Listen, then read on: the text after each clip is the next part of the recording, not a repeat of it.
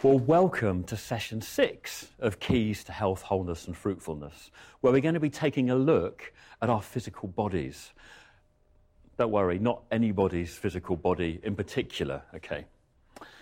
Here's one of my favourite verses on the human body. For you formed my inward parts, you knitted me together in my mother's womb. I praise you, for I am fearfully and wonderfully made.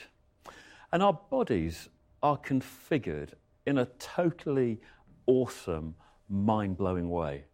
Almost ridiculously so, to my mind. You've got so many different parts that just work in harmony. There's like all sorts of chemicals and hormones and enzymes that fulfill incredibly intricate roles. Our hearts keep beating and our lungs breathing and our bowels digesting, our kidneys removing waste, and we've got this wonderful waterproof skin that just covers the whole of our body, and all that happens without us ever having to think about it. It just keeps working, keeps being renewed.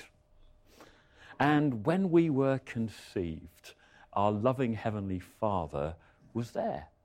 He saw the sperm and the egg coming together, saw this little baby, new life growing in the mother's womb. And as we grew up, we kind of learned to make our muscles and bones and ligaments all work together so we could do intricate tasks like walking and writing and checking our phones, that kind of thing.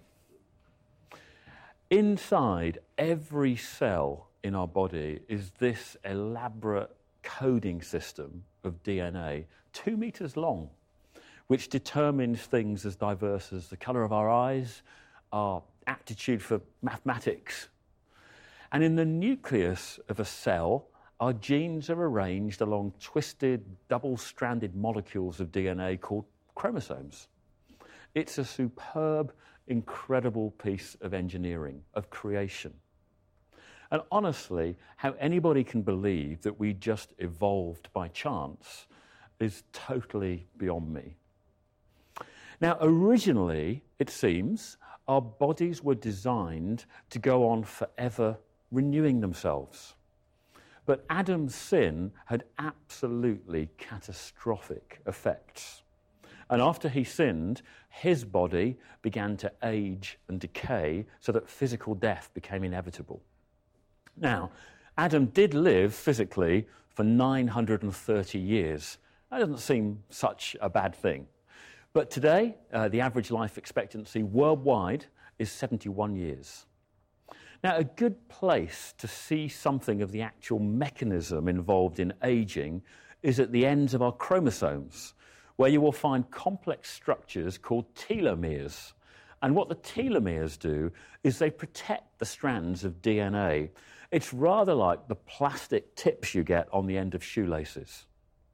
And every time a cell divides, the telomeres get shorter and shorter and shorter until eventually they are too short to do their job.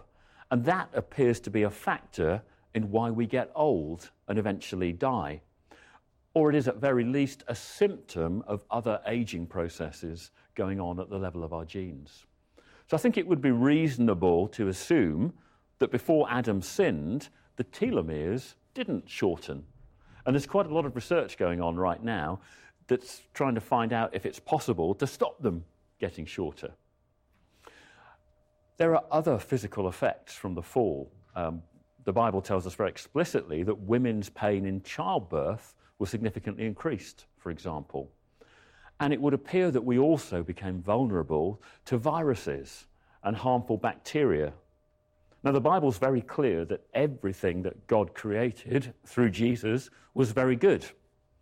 So those viruses and those bacteria presumably existed, at least in some form, before Adam sinned. So they must originally have been harmless to us. Or perhaps they had a good purpose, like the helpful bacteria in our gut that enables us to digest food. Or perhaps our immune systems were originally so good that any virus out there simply wouldn't be a threat to us. Now, the Bible tells us that a time will come again when things that are currently harmful to us won't harm us anymore. Let me read what Isaiah wrote. The wolf shall dwell with the lamb, and the leopard shall lie down with the young goat. The lion and the fattened calf together, and a little child shall lead them. The nursing child shall play over the hole of the cobra, and the weaned child shall put his hand on the adder's den. That the fall affected the whole of the created order. The very environment that we live in is much more dangerous to us now than it was ever meant to be. We're told that the whole of creation groans, and I suspect that things like earthquakes and destructive weather patterns are all part of that groaning. And of course, in recent centuries, we've done further damage by filling the atmosphere with greenhouse gases and the oceans with plastics. But in this future era, after Jesus returns, there will be a new heaven and a new earth. And we're going to get new bodies. The question we've been asking is this: what does it mean to be a redeemed, restored child of God living in an unredeemed, unrestored world? So what does that mean right now as far as our physical bodies are concerned? Well, after becoming Christians, we still have the same old bodies, right? In fact, to be honest, mine looks a lot worse than when I first came to know Jesus. Paul wrote to the Corinthians about how tough life can be living as a Christian, afflicted in every way, persecuted, struck down. Now, he's referring primarily to the difficulties that come when we're preaching the good news in face of strong opposition. And many people around the world are doing that even now, and they're suffering cruelty, imprisonment, and even death. But what comes through this passage is Paul's expression of the sheer weakness of just living in these human bodies. He talks of having treasure in jars of clay. He says we always carry around in our body the death of Jesus so that the life of Jesus may also be revealed in our body. So let's face reality here. Living in these mortal bodies can be tough, can't it? Really tough. They are slowly decaying. As someone said to me recently, growing old is not for the faint-hearted. Ultimately, our physical bodies are going to die. However, for us, that is absolutely not the end of the story. The passage continues. Therefore, we do not lose heart. Though outwardly we are wasting away, yet inwardly we are being renewed day by day. For our light and momentary troubles are achieving for us an eternal glory that far outweighs them all. So we fix our eyes not on what is seen, but on what is unseen. Since what is seen is temporary, but what is unseen is eternal. If you think that this life and this body is all there is, then it's incredibly depressing when physical frailty and mortality make their presence felt. But as always, we have to train ourselves to look at the world the way God says it actually is. And there's a key principle that is communicated here. The physical frailty of our bodies actually allows God's glory to be shown in us. When we face physical infirmity, it isn't necessarily something we should be looking to pray out of the way. It might be something through which God will reveal his greatness as we persevere through it in our weakness. Paul goes on, for we know that if the earthly tent we live in is destroyed, we have a building from God, an eternal house in heaven, not built by human hands. While we are in this tent, we groan and are burdened. So he has a great analogy for our bodies. He says, they are the earthly tent we live in. They are temporary accommodation for us. And that's in contrast to something much more permanent that is coming, which he calls an eternal house in heaven, not built by human hands. The difference is massive. The difference between a flimsy tent and a solid building with foundations. Now, the world out there is obsessed with the body beautiful. The world thinks we are our body, and that the be-all and end-all is to have a healthy body. The truth, as we adopt the biblical worldview, is to realize that our body is just a flimsy, temporary thing, and something much, much better is coming.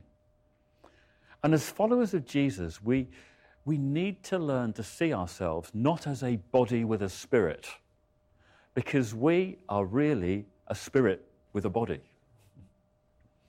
Paul's very honest, isn't he? He says that while we are in this body, we groan and are burdened. We may not realize it, but we're inwardly yearning for how it's meant to be. A body that doesn't decay, that doesn't suffer sickness, a body that renews itself and lasts forever. He goes on to say that God has given us the Spirit as a deposit, guaranteeing what is to come. As you see the fruit of the Spirit growing in your life, do you know what? It is cast iron, irrefutable proof that a brand new body will one day be yours.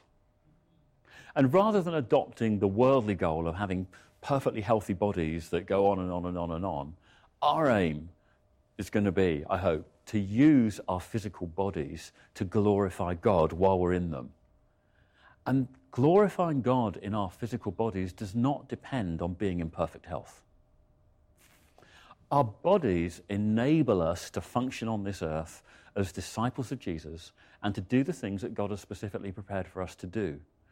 And you can use your body for good things or bad things, for eternal purposes, for frivolous purposes. We all have one life and one body. How are we going to use them? I've always felt a kind of call to overseas mission. 5 years ago, I went to Africa. About 2 weeks in, I became really severely ill with something called amoebic dysentery. From then on, I struggled to eat anything.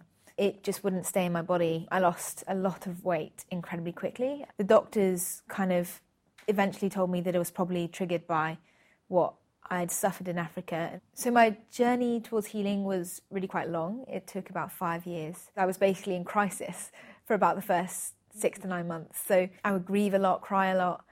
I've really felt like I should have been healed already because I've been taught for years that God's word says that he wants to heal, and that means now. I saw a lot of people around me get healed and even prayed for people and saw them get healed myself, but I wasn't.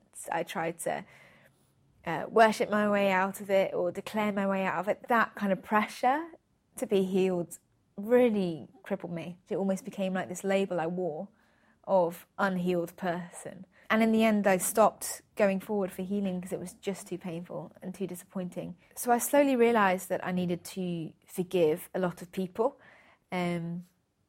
Firstly, myself. I felt kind of frustration at my own failure to be good enough to be healed. I also realised that I had to forgive God in a big way because I felt like he'd let me down, like he hadn't protected me. He hadn't been a good father to me and he'd let this thing happen. I had to admit that it wasn't his fault. And slowly, my outlook on life began to get brighter. My days became just more joyful, even though I hadn't been healed yet physically. I almost laid that down as the requirement of God to prove that he loved me. So the moment when I received the actual physical healing, where my symptoms disappeared, no one was there, no one was laying hands or praying for me or anything. I was just in my living room spending time with God, reading my Bible, where I felt him say, "Ruth, you're healed, get up and eat." I got up and I went and I got a slice of bread and I ate it. And that was huge because bread was something I hadn't eaten in such a long time. I felt fine. Absolutely fine, nothing happened. So then I branched out a bit more and tried a bit of dairy. And, it tasted so good. And I just kept eating and eating and eating. And I was fine. I would definitely say God has used this really powerfully in my life. I don't believe he caused it at all, but he certainly redeemed it and turned it into something really beautiful. So our body is just a temporary home. But that doesn't mean it's not important. In the last session, we looked at a passage where some were saying, I have a right to do anything. And Paul responds, but not everything is beneficial. I will not be mastered by anything. He talks about sexual sin and then goes on to say this. Do you not know that your body is a temple of the Holy Spirit within you, whom you have from God? You are not your own, for you were bought with a price. So glorify God in your body. Think about that. Your body is a temple of the Holy Spirit, a holy place. And you are a holy one. We glorify God in our bodies when we live according to who we are. When we choose to live by the Spirit and not by the flesh. So it's important that we take things like food, exercise, and rest very seriously.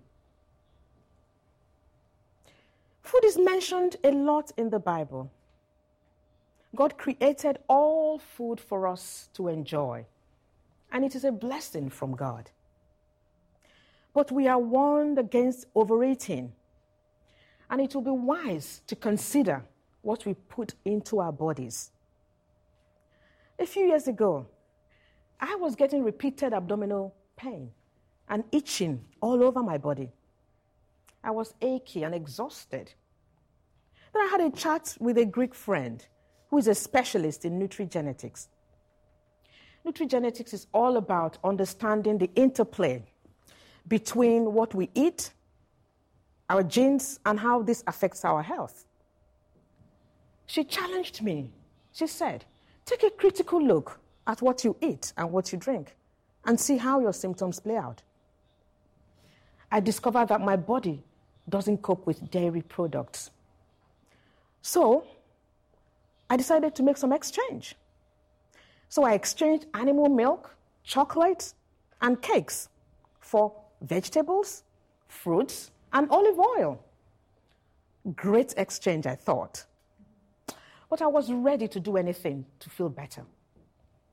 I was completely amazed that my symptoms disappeared. No itch, no aches, and no abdominal upset. Here's another example. One of my friends with severe flare-up of eczema told me how she was fed up of her skin condition. All her prescribed creams and lotions were no longer helping her. She had read somewhere that dietary factors might be implicated in her condition. So she decided to try a healthier diet. Less red meat, no junk food, more natural foods and fibers. Her skin looked so much better in no time. Giving up sugar and processed foods and moving to a diet strong in vegetables and fruits is a way to a healthier you. But if we find this a struggle, we may need to uncover the root cause of why we are drawn to eat things that are not good for us. If deep down we feel unhappy or dislike ourselves, we may be trying to fill the void with food. But when we know our identity in Christ, then suddenly food is not so important, and it becomes easier to eat well. Once we know in our hearts how loved and accepted we really are, many things fall into place.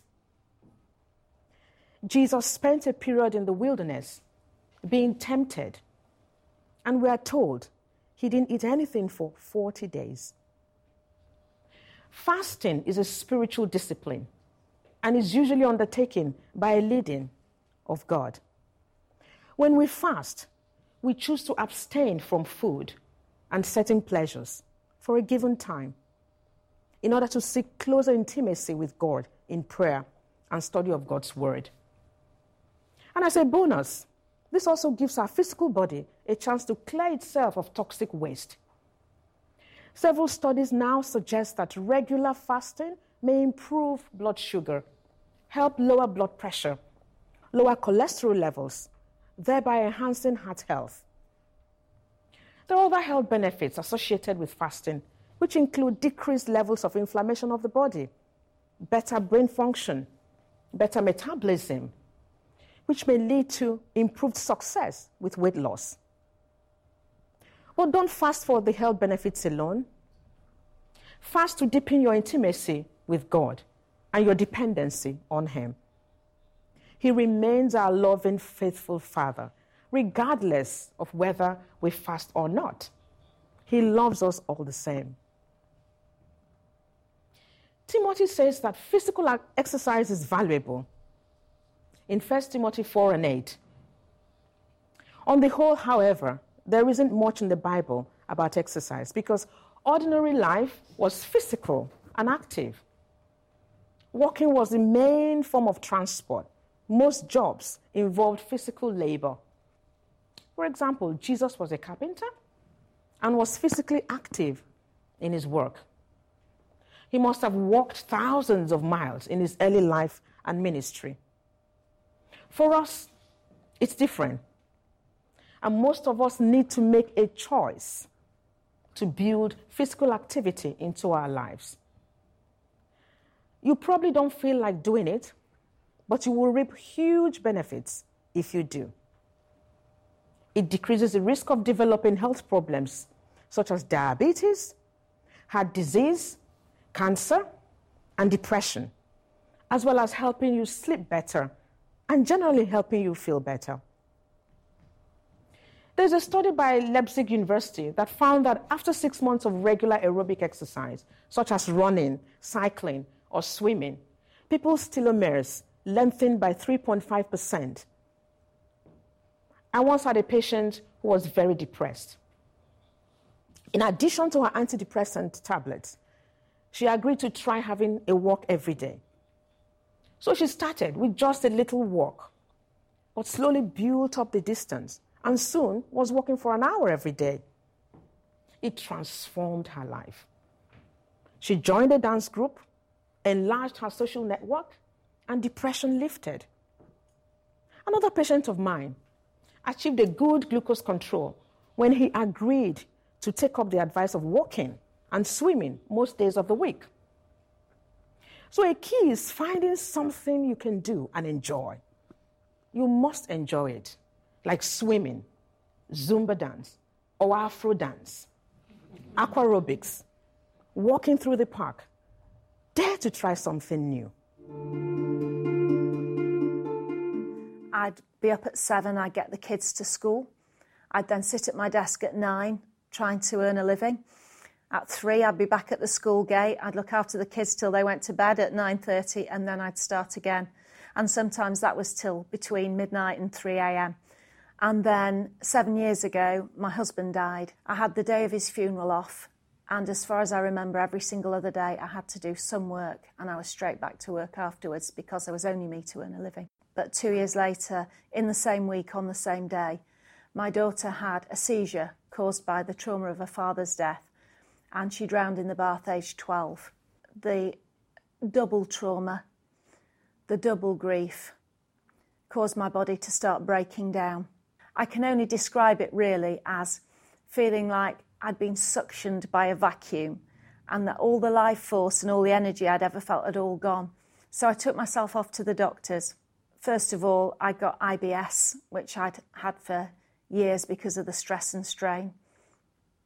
She also said I was anemic. Blood test diagnosed I was vitamin D deficient, that I got hypothyroidism, and I was also finally diagnosed with severe adrenal fatigue. And she also explained that the shock to my system had caused a huge hormonal overload, which had tipped me into a very fast menopause. So I was trying to deal with all of that. Throughout that whole process, I feel that God carried me and supported me. I'd had a client who was a GP who'd eaten herself well. I asked my doctor, in light of her diagnosis, whether I could try and do the same before she put me on thyroxine. And she said yes. But all of that came at a cost, and the cost to me was that I needed to raise funds to do that by selling my house, to reduce my hours, and to take a long break. I went to see a nutritionist who was superb and started eating a completely different range of high-protein foods. I started taking vitamin and mineral supplements. I started outdoor swimming and outdoor walking every day for 1 hour a day, seeing a personal trainer once a week.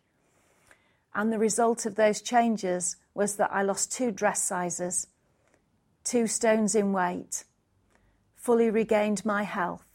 In fact, I went back to health I hadn't experienced since my 20s.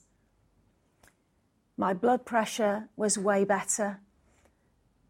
I didn't need thyroxine at all. And in fact, the doctor said she'd never seen anyone respond so positively to a change in diet, nutrition, exercise and lifestyle. The medical profession is now beginning to understand the importance of rest and sleep for health and well-being. But again, the Bible got there first. In fact, God feels it is so important that he made it one of the 10 commandments. We need to make sure our bodies get adequate rest. A crucial part of resting is sleep. But in our busy society, it can be seen as a good thing to burn the candle on both ends. Even in our churches, it can seem like the busier we are, the more we are valued and accepted.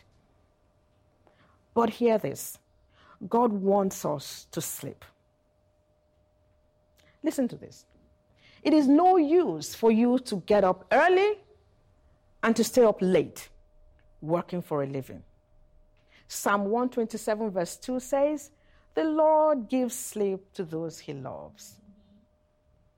Too little sleep can contribute to heart problems, strokes, weight gain, diabetes, and thyroid problems.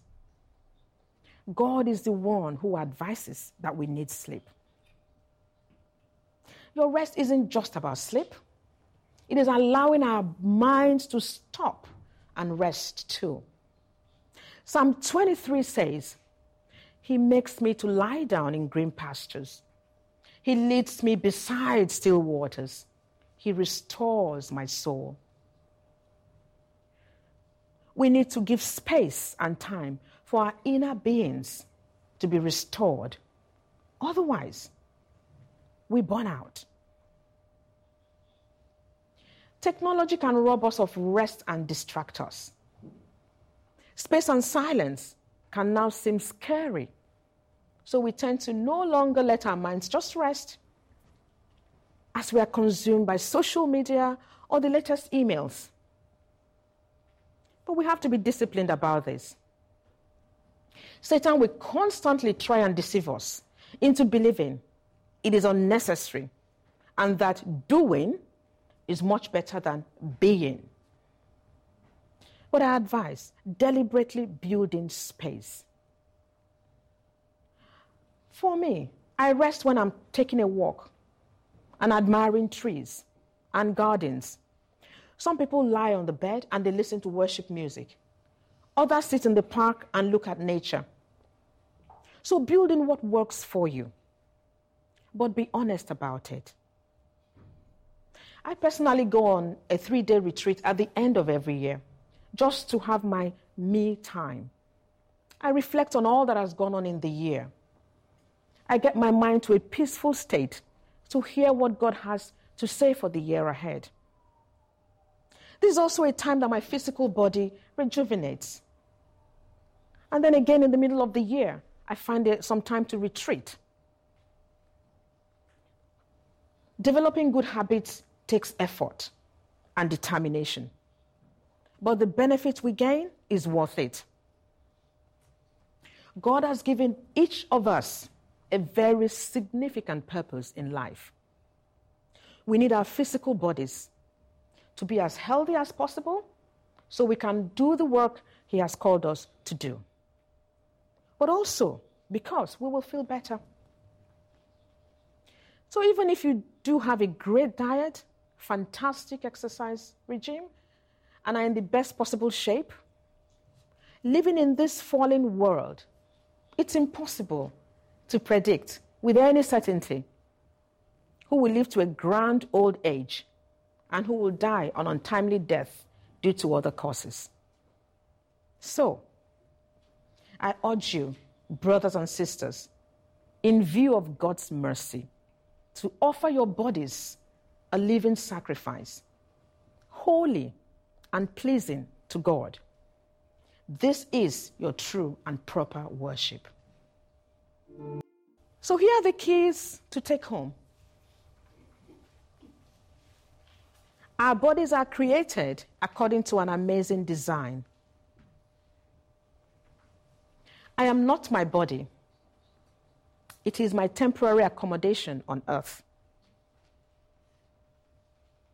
Having a weak and frail body is no barrier to God, demonstrating his great strength and glory in you.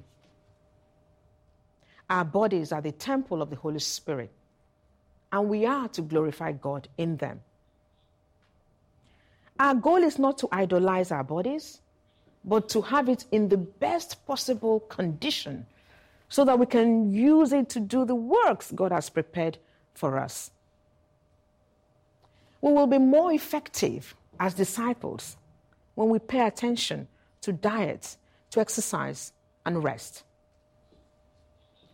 We are urged to offer our bodies to God as living sacrifices, holy and pleasing to him. Join us next time when we're going to confront 3 giants head-on. We're going to look at how to beat anxiety, conquer fear, and live victoriously in the light of our own physical death. Now, that's what I call fun.